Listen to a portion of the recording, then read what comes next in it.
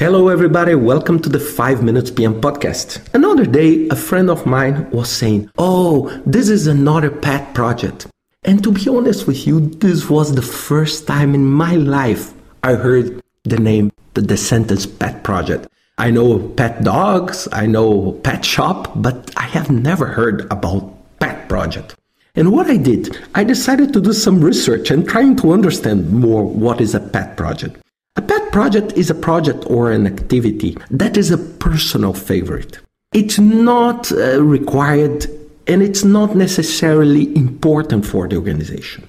Probably this is advocated by one person or very few people. It brings no value. There is no concrete reason for doing the project. But you see some people strongly defending the project. So you see that there is a lot of personal agenda on this kind of project. So, of course, my advice to you, it's basically to follow 3 steps on that. I'm thinking that you are the project manager or you are the portfolio manager. The first, it's understand the power and politics behind this project. So first, try to increase your awareness of the real roots of the project need. What is real root? Why this project is put in place? Try to understand, not the basic and concrete criteria, but try, and of course, this you will never find in a formal report. You need to go to the backstage and see, you need to do some informal chats, trying to understand why these people are so in favor of this project. And why this political awareness is important. Because otherwise, you are using the wrong criteria to analyze your problem.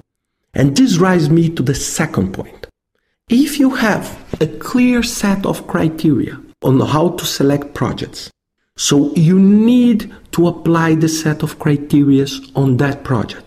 And you need to tell them, look, this project, based on the criteria we have, will not go through. But again, if this is a pet project of an executive or a senior people, this person have most of the time the right to do a force-in. I recorded some podcasts talking about the concept of force-in. Force-in is a project that you decide to do despite of not fulfilling the set of criteria you put in place for your portfolio. Force-out is the opposite. So force-in means, look, I don't care about the criteria. This project will be done because I have my gut feeling that this project is what we should do. And why the second step is very, very important? Because it will transfer the ownership of the decision to those who decided to keep the pet project. It's very important. And also to use this as a power for you to educate people about the real criteria. And the third one is that understand which fights you should pick. Why I'm telling you? Because many people, they become very, very radical when they create a set of criteria and they want really to spell everything that does not fit on the criteria. In a perfect world, this will be really the right thing to do. But the world is not perfect. And there is a lot of politics, a lot of power, and a lot of things going on in every single organization. And you need to understand that sometimes if you start shutting people for not complying with your criteria, you will have a very, very strong opposition. And you need just to understand, just to let you know, most of the projects, they were killed anyway in the future.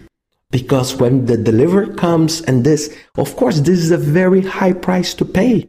But this is part of their life. Look, for example, Google, one brilliant organization, and they kill pet projects pretty much every quarter with ideas. So it's very important that you understand that sometimes you as a portfolio manager or you as a project manager do not have the power to just stop this. And you need just to understand and use all your knowledge to educate people.